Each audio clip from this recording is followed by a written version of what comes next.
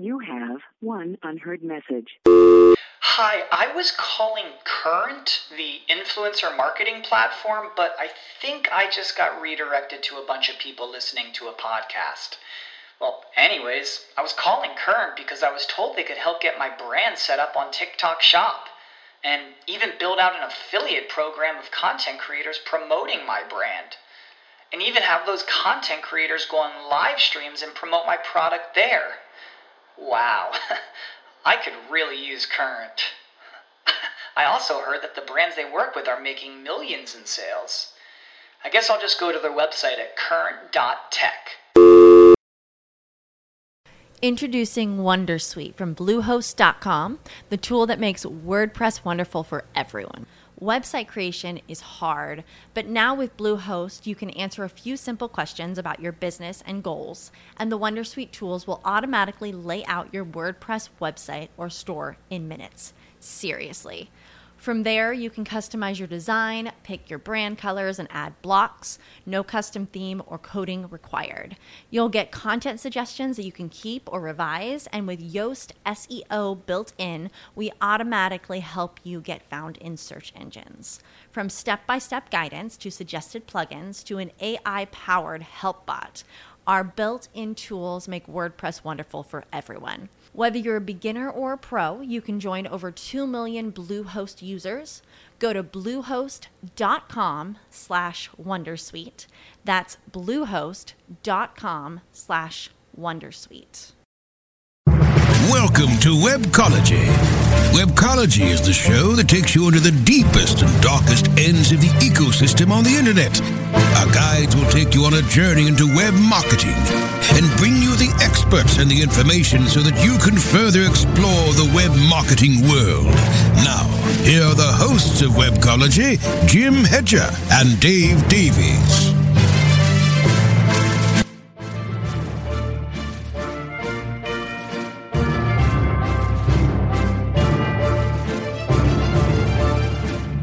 Summer's almost gone.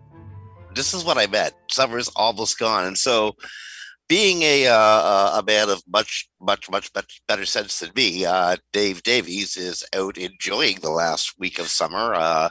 He and his wife Mary are currently literally. I swear to you, they are barreling down Whistler Mountain on their hopped up mountain bikes with all sorts of padding and gear and all that sort of stuff. And I think he's absolutely crazy, but he's doing the right thing, going out there and enjoying the last of the glorious sun. We have Christine Schackinger sitting in. Thank you so much for joining us, Christine. Thank you for having me. I always like to sub in when I can. This is a good week to have you jumping in because it's a really busy week. A lot has happened. Google's making changes in the way it does stuff. We still have the bookend of the core updates to think about that recently ran. And there's so much going on, but the neatest thing I found of all today was Robert Scoble tease that I saw on Facebook. Did you hear that TikTok might have bought a virtual reality company? I did not, but oh my gosh. I mean, think about that for a sec. Like the possibilities of that for a sec, eh? I don't know though, virtual reality really hasn't taken off. I mean, Facebook put a lot of money in Oculus, and I mean, the gamers use it, but I mean, I couldn't point to 10 of the people I know that do. I think it's an area that we really got to start paying attention to. I got this feeling that the metaverse, the area that's becoming a VR. Imagine if virtual reality and Minecraft got blended together. That's where I see the web going in the really near future, or at least a big part of the web. And I think that marketers need to pay a lot of attention. And this isn't going to be like Second Life or anything like that. I think it's going to be a much more serious space. TikTok certainly has the heft to bring users there, right? Maybe.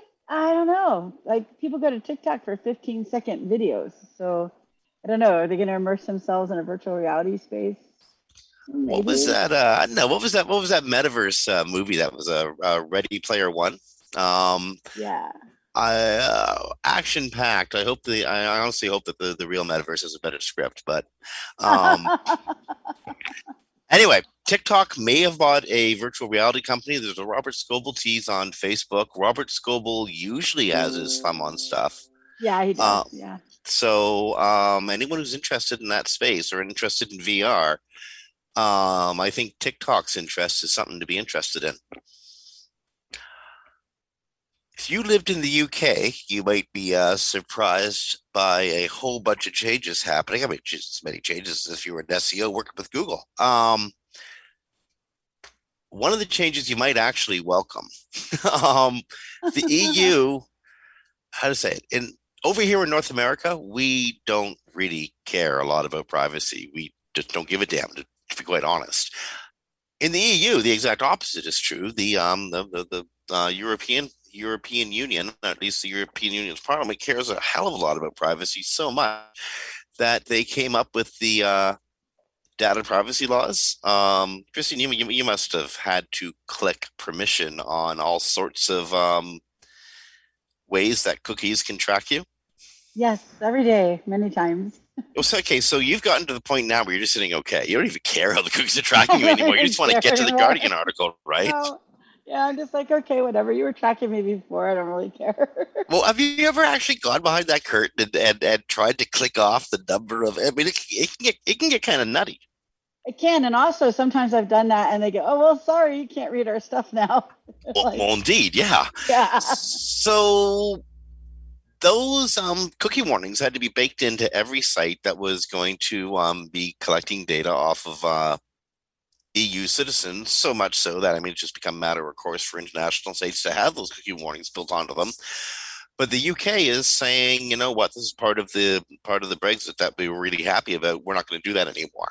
So the UK is going to come up with its own data protection laws that are going to be more quote unquote flexible than the EU's, whatever that might mean. Functionally, it means an end to having to click OK every time you go to a website. Well, at least for the EU, right? Apparently in the United States, there's like 6 states with their own data privacy laws, and there might be 50 by the time we get to the end of next year. So I think we need to just come up with a standard thing. I honestly got to say that it really depends on how California voters vote, should they turn out to vote in the next in the upcoming referendum, governor's referendum. If the state remains blue, you're likely to see data protection in California. If the state goes red, you're likely to see no data protection. And like Texas with school books, that'll likely influence how the other states go. Definitely possible. I don't know which states, I don't remember which states in the U.S. added their own this year, but I think it's 6 or 7 states now have their own data privacy laws. Well, I mean, that's a good thing. If people, I don't know, if people knew what their, how to say it, it's funny. Our individual data is worth very little individually. I mean, there's just so much of it out there that they got to bulk it together to make it worth stealing and handing around or selling or anything. But to the economy of the web, that is everything. I mean, it's like the oxygen in the blood that flows through the web, eh? Yeah, definitely. They call it the new gold rush. Data is worth more than gold. Gold's worth quite a bit. Well, probably not by weight, but I get what you're saying. Not by weight, no. By byte, maybe.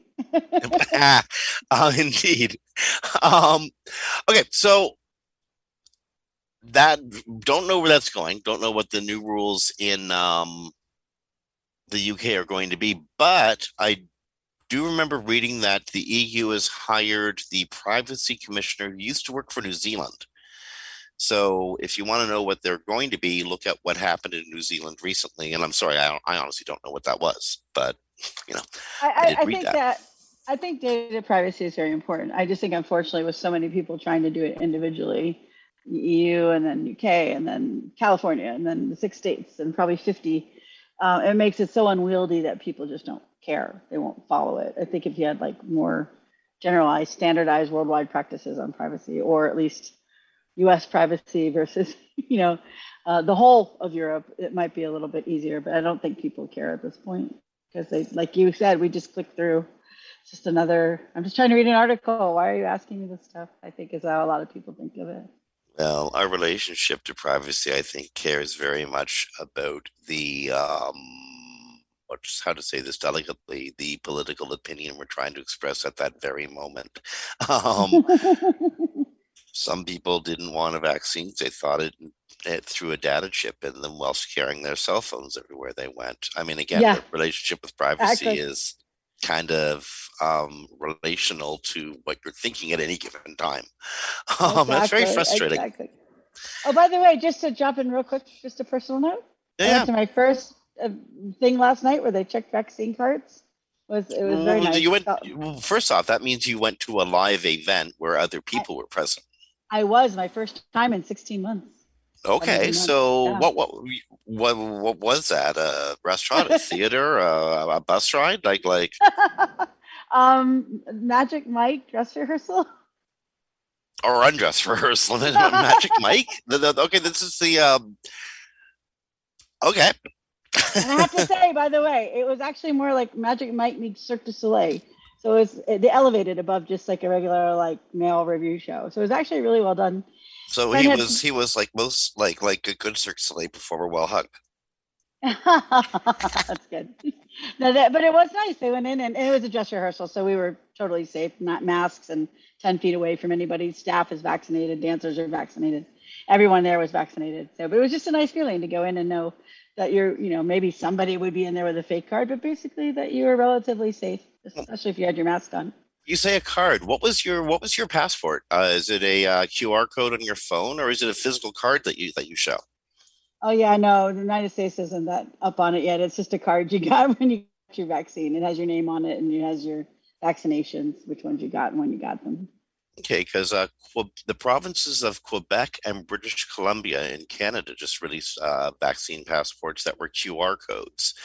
The province of Ontario is flirting with the idea, and it's very likely to be mandated across Canada by the middle of September.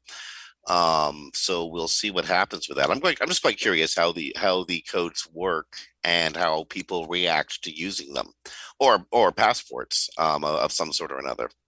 Everybody was great last night because everyone knew before they went that they had to show a vaccine card, and that's why they were there, I think. So everyone we talked to in line was happy to have them check vaccines, so that was good. And then they looked at your vaccine card. It was a dress rehearsal where most people knew somebody in the cast, so they didn't do IDs with the passports, which would be better. But I think they weren't that worried about it last night.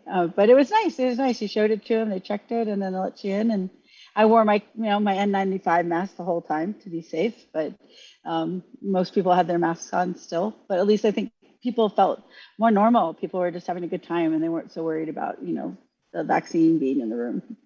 Well, the virus being in the room, not the vaccine being in the room. There's going to be some emergence of a normal that harkens back to the before times of like a year and a half ago. It'll be interesting to see what it's like. I mean, I don't see us all wearing gas masks in movie theaters moving forward, but I do see us wearing protective masks well into the winter, perhaps even into the spring. But I can also see us, in a best case scenario, actually getting this disease, this virus under control by however you get there, whether it's voluntary or coerced, because you're being sort of muscled out of going into public life by all of us getting vaccinated. I mean, like, it's honestly could be over in a matter of 16 or so weeks. But we just got to do it. It's take the plunge. Worry about about possible side effects that have not happened to millions of other people later. Yeah, exactly. And it was nice. It did feel, as you said, relatively normal. It's the first time I've really been out. I went to a movie with a mask on once, but that's about it. And outside, meals with friends, but yeah, it was great. People were, having a good time, like normal. You didn't have that feeling over the room, like everyone was worried about, infecting each other. So it was good. And it was a great have to admit, it was a great show. I have to say the new Magic Mike review was worth seeing. I'd even go pay to see it again because it was elevated. It wasn't just like a male review. There was as many men in the audience as with their girlfriends and wives as there were women. So. Again, I do have to hope that somebody had the presence of mind to call it an undressed review, but good way to put it. Okay, we got a couple minutes before we got to go to take our first break here. You remember the short Google link spam algorithm update that was going to get right? It was going to be about 2 weeks long, and bing bang done. Google was going to clear out a whole bunch of spam. It just finished running 2 weeks after its 2-week scheduled run. So it took a whole month to get through. No doubt it tells if you've been affected or not. I think you'd probably know it if you have been. Not a lot of answers out there, but it finished running 2 days ago. Officially, Danny Sullivan announced it was done. I am curious why they announced it, because the Penguin algorithm has been in the live algorithm set, although it's not really live, for years. So why announce a separate spam algorithm? I'm not sure why it was announced as opposed to just running like normal. I mean, obviously it's a separate algorithm of some sort, but why was it separate? What was it focusing on that the other one that was already there doesn't? You mean like had Google found out or thought of a specific spread, a pernicious type of link factory or building technique? I have to think it's something like that, because Penguin has been in the live algorithm since, I believe, 2016. And that one runs every 3 to 4 months, and it gets rid of, spammy bad links. So why a link spam algorithm separate from that? Because this isn't that. This is separate, right? They ran it. It doesn't run in the live set. So, and the other thing is, this is why I tell people to use a disavow when they have a lot of spammy links, because you could go down and have done nothing wrong and not spammed yourself, because for a period of time, they will give you a boost and you'll think you're doing better. And then Google figures out that they're spammy and then it gets rid of them. You lose the boost. So people might go down who did actually nothing wrong with their site, have never bought a link ever, but might have had a bunch of link spam. No, quick important thing to note before some nefarious person goes off and tries to link spam their competition out of existence. It doesn't work that way. What Christine's saying is by link spamming them, you might give them a temporary bump, and when Google figures it out, they'll just flatten out to where they used to be, because Google doesn't depreciate you for those. It just doesn't care about them. It just doesn't give a damn. Exactly. Back in the days of what I call the unethical Penguin algorithm, because people could lose their sites for 2 years before they ran it again. That was horrible. Yeah, that was horrible. Sorry. I didn't mean to interrupt you. People hurt each other that way. Yeah, very much. The Penguin years were, if you were not in SEO at the time, the Penguin years were some of the worst algorithms I think Google has ever written as far as unfairness and ethics questions. But with what you just said, with the spam, there's always this debate in the industry. Should we have disavow? Should you use disavow? Don't use disavow if you have like 5-10% spammy links. Everyone has spammy links. And if you get rid of them all, it looks weird anyways to Google. But as Jim just said, if you've got 30-40%, someone just sent, like, I know a couple of us had like a Russian porn spam issue like 2 years ago. We're all getting massive Russian porn spam links and ranking for Russian porn spam. Google doesn't, annihilate those links instantaneously. It has to recrawl the web and reassess. And so there can be like 3 or 4 months in there where you're getting this boost from those spammy links. And then when the spammy links go away, when the live Penguin algorithm runs, or when this one ran, and you would depreciate, but it wouldn't be that you ever bought a link. It'd just be that someone pointed a bunch at you. But as Jim said, you don't want to do it because you're just going to increase your competitor. They don't get devalued when they go down. They just take away the value of those links if they had value when they were assigned. Yeah, so it's a whole bunch of work just to give them a little bit and have them come back to exactly where they were, or approximately where they was before. Exactly. Yeah.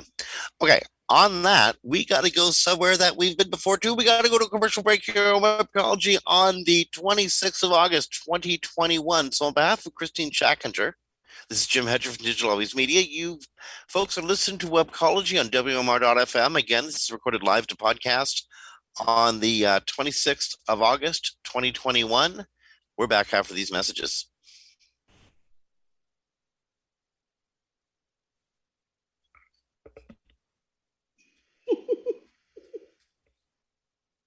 For maximum customer engagement and retention, choose CleverTap. CleverTap is a leading customer engagement and retention platform that helps digital brands maximize lifetime value. Over 8,000 apps around the world, including Vodafone, Star, and Sony, trust CleverTap to improve user engagement, boost retention, and fuel long-term revenue growth. Learn more at clevertap.com. That's clevertap.com.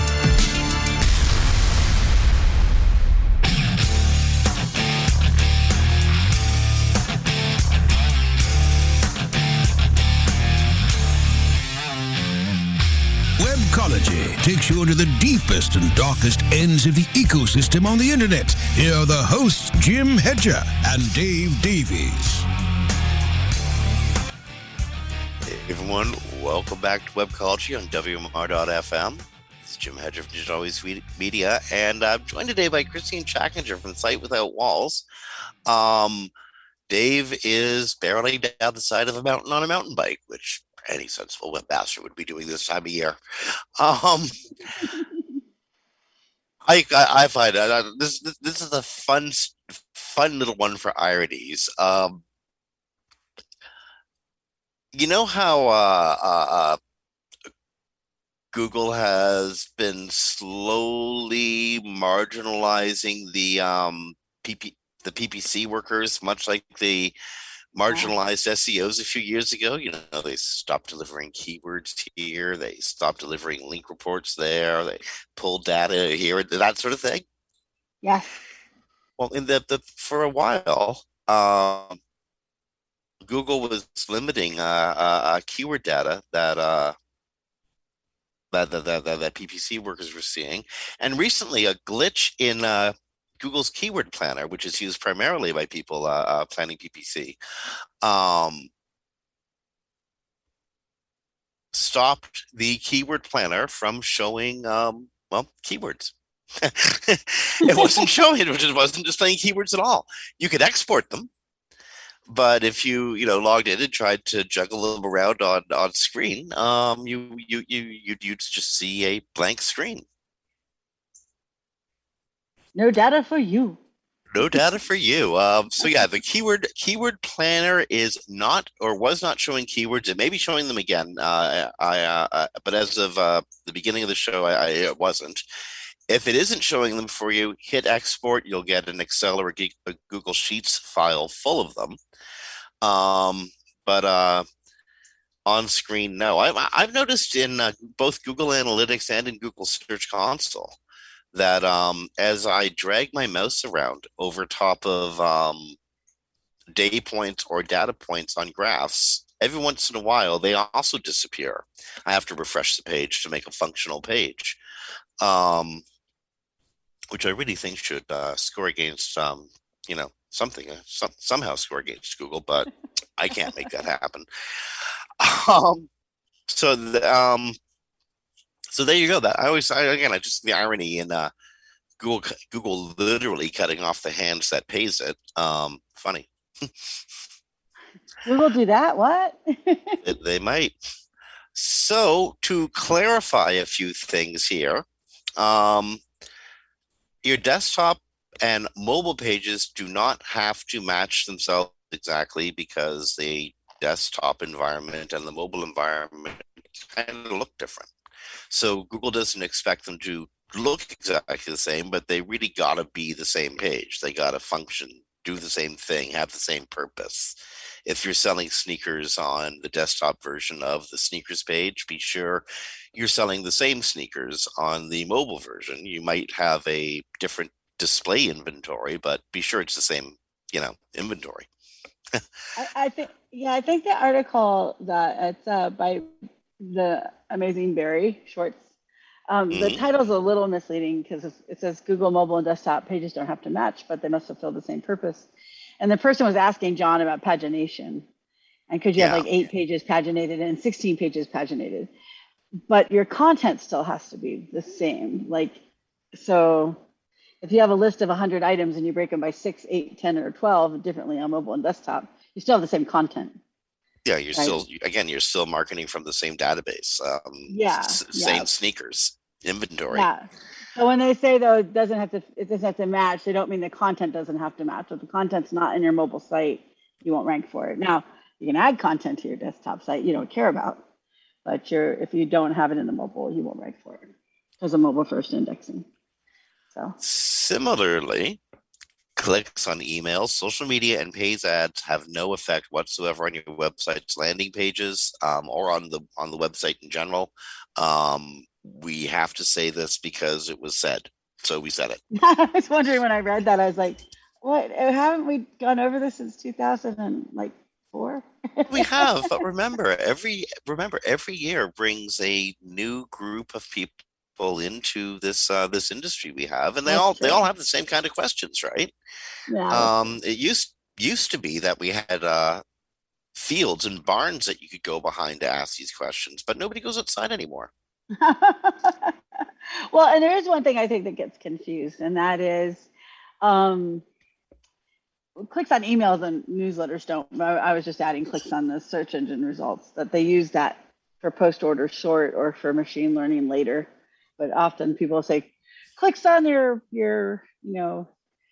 listing in the search results means you get higher position, and it doesn't. You don't get increased ranking factors. You just might get sorted higher for that query at that time. That makes sense. Yeah. Okay, now the fun stories. We got a couple good ones this week, and I wanted to save them until this segment because we can usually go a little bit overtime in this segment, and we might have to. First one, and this is the big controversial one. Google. Okay. When I first saw this story, Christine and listeners, you might forgive me. A couple of weeks ago, when I first saw the inklings of this story popping up, I sort of dismissed it, thinking, "Well, hell, Google's always been doing this." But this is a bit different. Google is actively rewriting titles. Your meta title, you angle bracket title, angle bracket what you write, end title, angle bracket. Google's changing that, sometimes substituting the first, second, third H1 or an H2 or whatever it thinks is descriptive of the content it finds on the page. And it might be different snippets based on the content it's extracting from the page. Bottom line, in what Google claims is about 20% of cases, 1 in 5, titles are being changed in the search results. And the other thing is it's not necessarily based on the query that the user's putting in. It's based, again, on Google's interpretation of the data. And people got a problem with this, of course, because there's marketing messages in the title. And Christine, what do you think of this? I think Google scraped sites and should stop acting like they own them. Like, they scrape the site to get the information for the search results so they can sell ads. That's the basic premise of Google. And it's a mutual relationship. You scrape my site, that's great. I get traffic, I make money, you make money, that's good. But Google's getting more and more invasive into this area where they think that they own what you have when they put it on their site. And they don't. They don't have any rights to your stuff. So they've replaced title tags for a decade or more. They've actually replaced them with things like, I've seen sites where they replaced it with code that was in the page, or they replaced it with an H2 or whatever, but they replaced it poorly, but they didn't do it that often that you worried about it. I am seeing in back channels, SEOs losing traffic because Google doesn't write a title tag better if you write it well. Indeed. Google has never written a title tag better or a description better if you already write it well.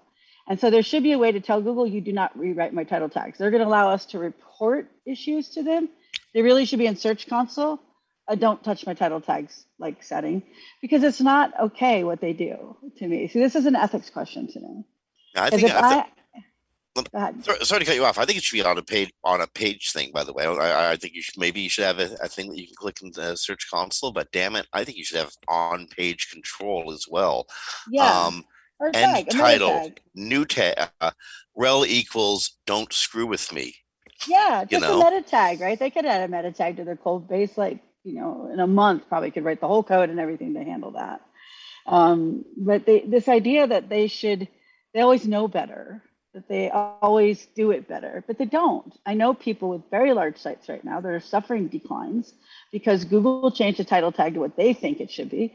And it doesn't bring in the user, because it's not only about matching what's in the page, it's about it being written in a way that the user will click. And that's what writing a good title tag is about, right? There's more than one level. It's not just the words, it's how the words display in the title tag in the SERPs that gets people to click through. So if you add a pipe, you add an emoji, whatever you happen to put there, you probably added it because you're getting better click results because of the way your title tag appeared in the other SERP, other items in the SERPs. So I just think we're approaching an ethical issue here again, where when it was, small amount, when they were doing it on some queries, that's fine. 25% of error about in the corner somewhere. I think that's a real problem. I don't think it's fair that Google and other people are like, it's not fair, it's Google's right, whatever. But that Google's taking your hard work that you spent time researching and writing and making sure it was the right representation for your company and the right tone and the right image and the right the CRO person to make sure it fits through. And Google goes, we're just going to take a passage out of your third column down and we're going to put it there. And they're also injecting things like code into there, lowercase, URL slugs. Like they're taking this garbage from anywhere and just pushing it into the title tag. Okay, so that's my rant for the day. It's a good rant and it's important. And I'm inclined to agree with you. I think that your website is your property, and you invest time, energy, money, and perhaps even your future into said property. And we give Google an awful lot of content with which it makes billboard, for which it just its purpose is to place a billboard beside. That's what we create. Billboard placements, and we do it willingly because as you said, Christine, it's a trade-off for visibility. Google makes the web visible, which someone had to do it well. Google does it better than anyone else, but there's a reason the tags are written the way they're written. There may be a branding reason, or as you, Martin McDonald and Lillyway have all pointed out, there is very likely a conversion reason. It's written this way because this gets the clicks. Yes. Sorry? Oh, no, I was just going to say, I could compare this to my family's country store in Virginia that I helped them work for years, right? It was between two towns. There's no reason to stop there. And they had a big sign that you could see from the roadway from like half a mile, quarter mile away. And they put up their specials there every week, or they put up what was on sale, or they put on whatever they wanted to promote. Now imagine like the state could just come by and go, 50% off sale. We're just going to change that. We're just going to put up what we want there. And you're like, but I want 50% off. You're like, no, you don't have any say in it because we decided it should present this way. And people stopped stopping at my parents' store because the sign no longer gives them a reason to come in. It's no different. It's just on the web. So it's like Google's like, we're the boss. This is our search results. So we're just going to change them because we feel we have the right to. And you're like, well, great. Now I don't have the clicks, the conversions, the money coming into my store, my site that you scrape because you rewrote title tags on things that were bringing me a lot of traffic, but your rewrites dropped my traffic. So what do you got to do about it? There's two things you can do. One, you can take matters into your own hand. And if you see Google change your title tag, you can go rewrite your title tag to be more reflective of content on your page. And just maybe, Google will use the one that you've written.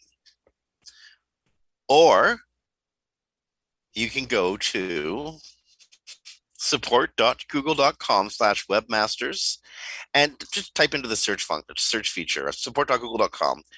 Type into the search feature your feedback on titles. That will get you to the page that Google is promoting as their feedback page.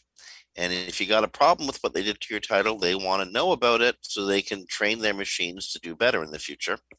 So you're just really helping them. This is like helping them choose the right hemp to hang you with. Seriously. But if you, I mean, if this is what these are the options Google's giving us, so this is what you can do. I actually have a third option to add to that. So those ones that you already gave. Oh, okay. Well, go for it. It doesn't involve going postal or anything, does it? No. Oh, go for it. Go for it. I know from personal experience at PubComs with Google people there that some of my articles get passed around Google. So Google doesn't ignore the industry as much as we think they do. I don't know what they did with the articles, but they did. They told me they read the articles. The industry could advocate for a meta tag that says "Don't touch this page" title. It wouldn't take Google long to do it. It would give us complete control. And then if and Google could see the tag and know not to touch it. They already do it with the index. They already do it with other items. So why not just have the industry advocate in articles and publicly and on Twitter to Google that we want a tag that says "Don't touch my title tags" on these pages or site-wide. And just be done with it. Because when they rewrite it, nothing affects them, right? When they rewrite it, they're not helping it. It doesn't help them. There is one instance, one case where I can see Google and see an argument for it, for what Google's doing, and that would be in passage indexing. But I don't think that there's enough examples of passage indexing happening out there. And I really don't think you want to be terribly messing with the publishing industry to that degree. No, and let's put it this way. If we had a tag that did that, the only ones who would do it would be SEOs. So there'd be plenty of sites for them to still rewrite title tags. If they really wanna. I'm guessing Yoast would put it into, their tool and it would be in the web tools. But, basically, not 80% of the web would still not have that tag on there. But if you are taking the time and paying people in your company to write the title tags and do the research and do the testing on the click conversions and all that, Google shouldn't be able to just come in and do it because they think somehow it helps them make more money on ads. Okay, now again, to webmasters out there, this is so important. Google is screwing around with 1 in 5 title tags, maybe 1 in 4 in certain cases. Does that mean you shouldn't write your own title tags just because Google's going to come along and undo your work? Hell no. No. Write the very best title tags you possibly can and refine that. Learn how to get knocked down, stand up again, and write it again. Learn how to write the best tag, and you will see good results from it. You've moved the needle with title tags alone, haven't you? Oh my gosh. Here's one example. I was working at a e-commerce company that had written their title tags through some sort of programming. And we did a programmatic rewrite of 2 million title tags in one rollout, which took us 3 months to orchestrate the logic for. Got 98% of them right. And even though they used almost all the same words, the reordering of the words and the words being more logical and understandable and clickable, we went up 12% over in a week. Now, 12% doesn't sound like a lot, except they were doing 30 million visits a month. So 12% is quite significant and quite significant for their bottom line. 12% is 1 in 7. That's a lot. That's substantial. Yeah, and we wrote every title tag on the site at the same time and rolled it out at the same time. So I could directly say this increase was from those title tag rewrites. And then we could see on the pages that were more visited that they were getting better click-throughs because the title tags now made sense and they were written well. And where before they were just a hodgepodge of words stuck up there in a weird random order. I suggest that, like the description meta tag, the title tag is marketing text, and it's there's a reason it was phrased the way it was phrased. Please respect that. Yeah, I really agree. And, and I am appreciative, let's say, of the description fill-ins. Say I get a client who hasn't bothered to write a description tag in 5 years and Google fills all those in. Great, because they're empty. But when you're talking about title tags and descriptions that are written, and especially well-written ones, and replacing them with just some random text on the page, it doesn't increase click-through rates. I have never seen it do it with any site. Now, Google may think it does because they're replacing just everybody, and those may have a lot of people who didn't write good title tags or descriptions. But our industry right now, I do know for a fact, there are people with very large sites that are suffering declines solely from Google doing this. And that's not okay. Yeah. No, this is not okay at all. I mean, to hammer a dead horse here. This is people's livelihoods. It's kids' college funds coming out of a pandemic. In a world that's falling towards e-com. This is just making Amazon like that much stronger. It's not fair. It's not fair to people who are really trying to make a living using this medium. Yeah, and I agree. And I think when we say not fair, then a lot of people are like, well, it's Google's property and do what they want. Google only exists because of all the creators and publishers and e-commerce stores and all the money that people put in them and all the money they put into SEOs to make sure they fit Google standards. So when Google just decides willy-nilly, we're just going to change things that really aren't that impactful for us. Like I get them in changing things like, site speed because it costs them a lot of money to crawl the web. But this isn't theirs. This isn't their content. This isn't their site. They should not have the ability to just go and do that. And they do, but I don't feel there's a good argument for them doing it. Just like you said, I think it's an ethics question because they're, like you said, I always say, SEO stand between people getting hired and fired. We do our jobs well, people get employed. We do our jobs poorly, people get fired. Well, when Google messes up our title tags, and like one site I know someone's having a problem with is down 20%, well, people lose jobs because of that. And that's that's the ethics line for me in SEO. With Black Hat, with Penguin, with this, anything.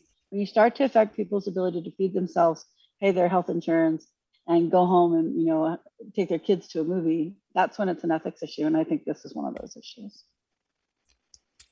There you go. I couldn't have said that better myself.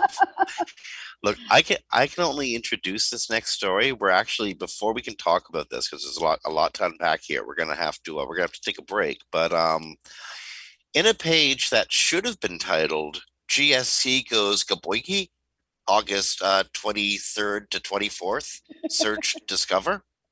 I like Google actually just wrote August 23 to 24 search discover, but I like my title better.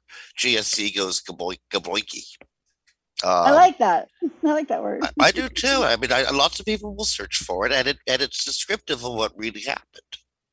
So, it works. But we can't talk about GSC going Gaboiki yet because we got to take a commercial break here on Webcology on WMR.fm. So, friends, you're listening to the show that was recorded live to podcast on the 26th of August, 2021. Summer is really, really so close to being almost gone. On behalf of Christine Schackinger from Sites Without Walls, is Jim Hedger of Digital Always Media. Stick around. We got more coming up after these messages.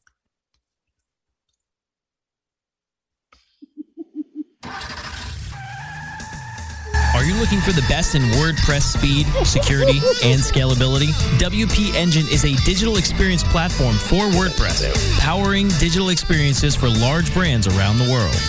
With easy-to-use site management tools and powerful do-it-your-way development features, WP Engine gives you the flexibility to build it your way. Improve your SEO and conversion rates with a faster site on WP Engine.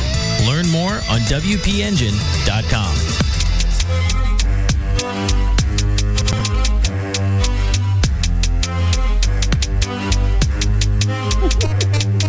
Webcology takes you into the deepest and darkest ends of the ecosystem on the internet. Here are the hosts, Jim Hedger and Dave Davies.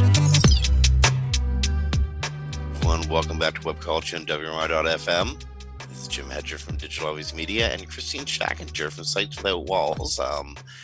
Dave is doing the sensible thing and riding his bike down a mountain today.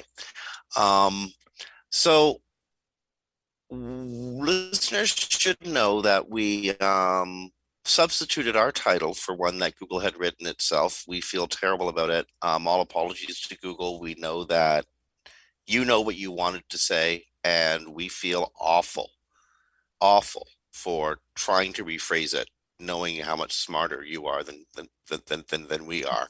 But an internal problem caused a data loss in search and discover performance during the period between August 23rd and 24th. Users might have seen a significant drop in their performance reports during this period. This does not reflect a drop in clicks or impressions on your site, only missing data in Search Console. That was the report that they offered to webmasters, gently rewritten by myself because I like the way I wrote it better than the way they wrote it.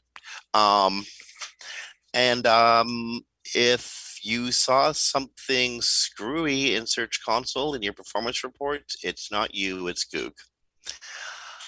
What do you do with that information, eh? Wait for it to fix itself and tell your clients not to freak out. Well, indeed. Indeed, that's all you can do with that information, and I guess you have to balance it out in your monthly reports. Make little red circles when you do your quarterly reports. Make even smaller red circles when you do your annual reports. Well, it'd be really nice. This is a Google Tools thing in general for analytics and Search Console. In the date function, they should allow us to remove dates. Because like when you're a publisher, your publishing data is all messed up, right? You'll have like even, and suddenly something will go viral and you'll have like 2 days of massive traffic. And then you have to eliminate that from everything and all your reporting for the next month because you're trying to report on averages and not that spike. And it would be really great if Google Tools, offered a way in the data and then when you pick your dates to also go exclude dates. And then just not add those dates in. They haven't done that. I agree with you, but more to my point. In my stable clients right now, there are two major corporations that are so big that they haven't a clue what's actually happening in their world except for what the data shows them. Right. It's not like they can go down to the store and see what's happening. I was going to go downstairs to the shop and check this out because they're global. It would take a while. So they hire lots of people like us to feed them data. Yeah. And the only solace is that we're all going to be feeding them the same relatively messed up data, I think. Because Google's explanation of the problem said users might see or might not, Did this happen to everybody? Did everyone's analytics get messed up? Incidentally, is this just in Search Console? Is this also in Google Analytics? What do I think moving forward? How do these numbers bunk out? Like this weird. Am I wrong to feel this confused? No, not at all. I just say there's nothing to do about it because we can't fix it. But I do find actually it's a little bit easier with clients if you write up with a link to Google saying that they did this, that they have a data problem, and that usually eliminates the issues. I usually get ahead of it too as soon as I find it before anyone asks me, because then they don't start freaking out and then contact you. They're like, oh, okay, this is already explained to me. I don't need to freak out. Let me maybe ask you this another way. It's end of the month, basically, right? Like the 23rd pretty much starts the end of month reporting period, given that there's only 2 days, the 30th and 31st. So people start working on preparing their reports, looking at analytics. Maybe they're not even working on their reports. They're just looking at the numbers, trying to figure out how they're going to report this month. Who's giving me the rebate for all the work that is absolutely useless to my clients that I did on the 23rd and 24th? At that point, you can probably use past data to project what those might have been and just say that these are estimates. Since it's only a couple of days and not like weeks. Indeed. No, indeed. I did have this little personal kind of freak out going, oh man, I worked all day on this and now you're telling me it's bunk? Oh.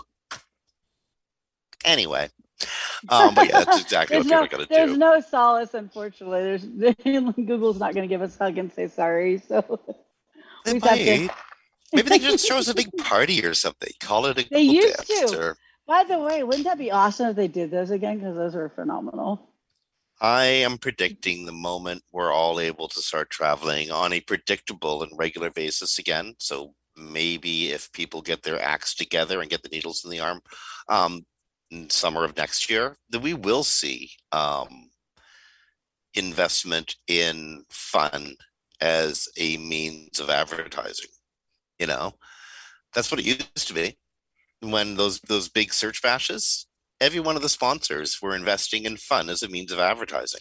Yeah, and it was great Because advertising. it was incredible. You couldn't. I mean, could you reach a bigger, better, more in tuned crowd given the applications that were being that were sponsoring? This is just for Search Bash, but for any tech conference.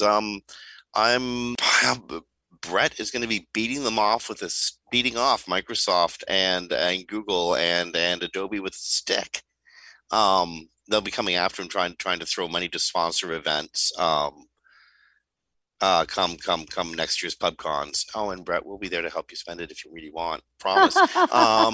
Really, we will. We're so good at that. Well, I always tell site owners they should go. This is tangentially related to our industry, but to DEF CON, if they want conference owners, if they want to get an idea of how to throw a conference, because DEF CON has increased every year for a decade. When I started going, there was like 12,000. Now there's 30,000 that go. I don't know how many this year because there's a mixed one, but it's fun.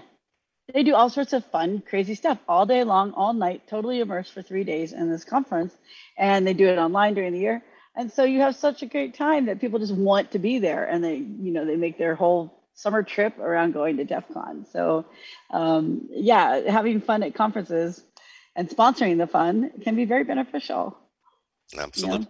Well, again, I think when the world reopens again, when it's safe to travel again en masse and predictable, most importantly, if the insurance companies are going to cover anything, or the large sponsors are going to actually pull out the 5 to 6 figure spends that, let's face it, these, for real, they have to be able to be guaranteed that the event isn't going to be canceled because of an outbreak, or that insurers will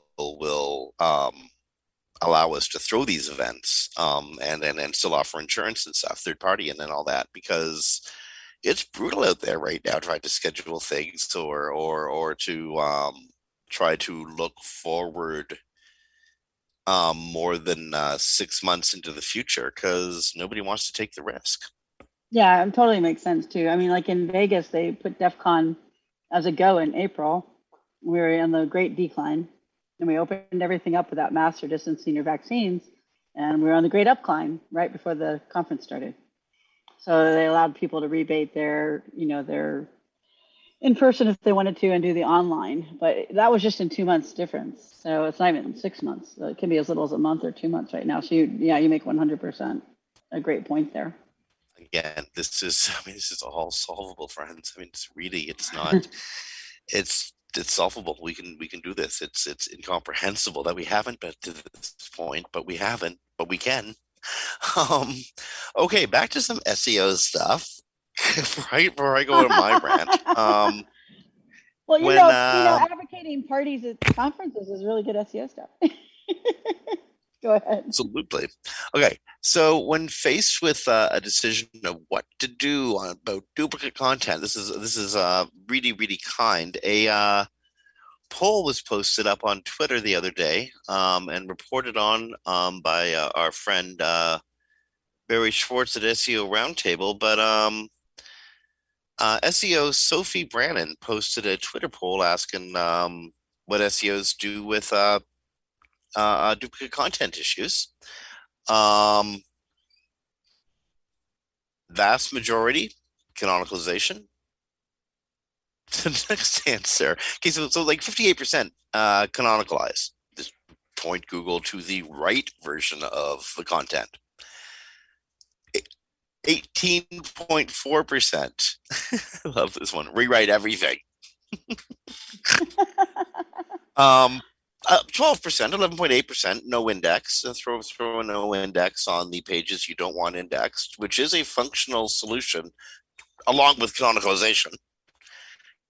And 12.3% wrote other, not sure what the other might be. Bird server to ground, maybe. I'm not sure.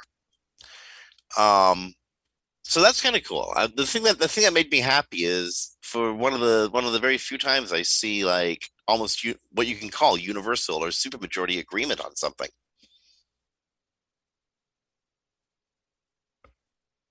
What did I miss there?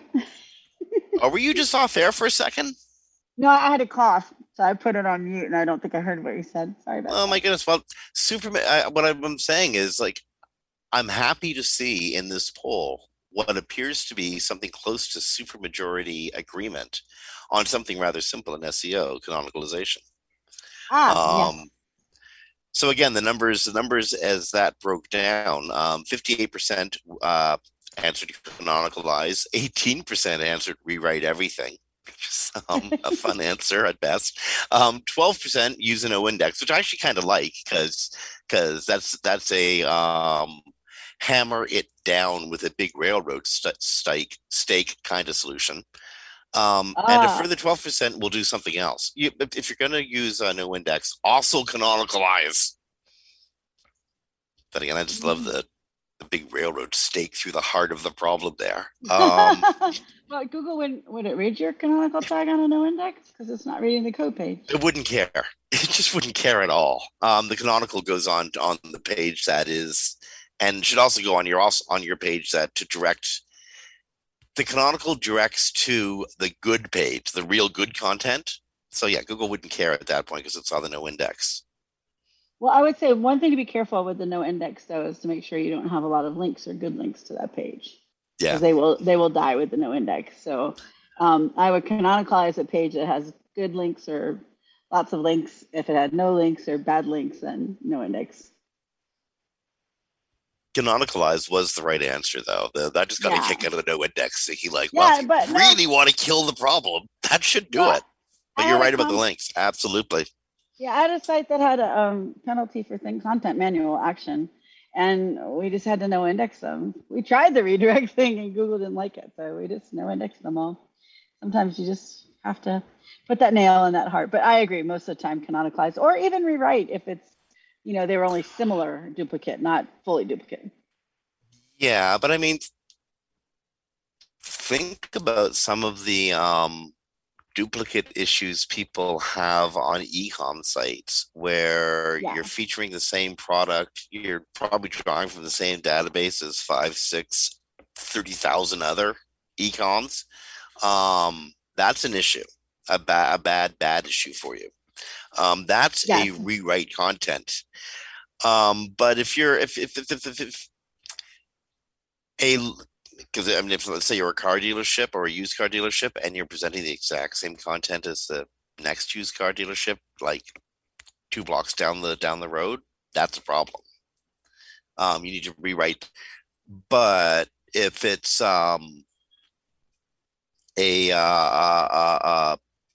know how a page, I'm losing the right word for it. A page has a whole bunch of different options you can mix and match, and then you suddenly have this infinite collection of pages as the spider goes through it. You mean the 2 billion I had on the one site I worked on? Yeah, not nested content. Faceted. It was a faceted. Faceted. Thank you. Faceted. Yeah. That's the word I was looking for. Yeah. That's canonicalization. Like canonicalization will or should solve that problem. Yes. Well, canonicalization also, it depends that we wrote JavaScript so that Google couldn't click the links in the faceted nav, so it couldn't create pages. So that also helps. But because it was creating pages for every item in the faceted nav because it was a SPA setup. So I would say the big comment I have on this is the typical SEO comment, it depends. Okay, we have a hard stop of right now. We have a show coming up behind us in the studio. So, and we are very, very, very close to going over. Before we go, though, we have to reiterate, and we talked about this for a bit. I know this is very important to Christine. It's really important to me. COVID-19 is real. We are being inundated in our society right now by a variant of it, and it's one of several variants that have emerged. Get a vaccine. Stay away from people. Wear a mask if you are in public, even if you've already been vaxxed. We can get this under control, but we really got to work on it. In the meanwhile, friends, stay safe, stay well, rank well, and be well. We'll talk to you next week.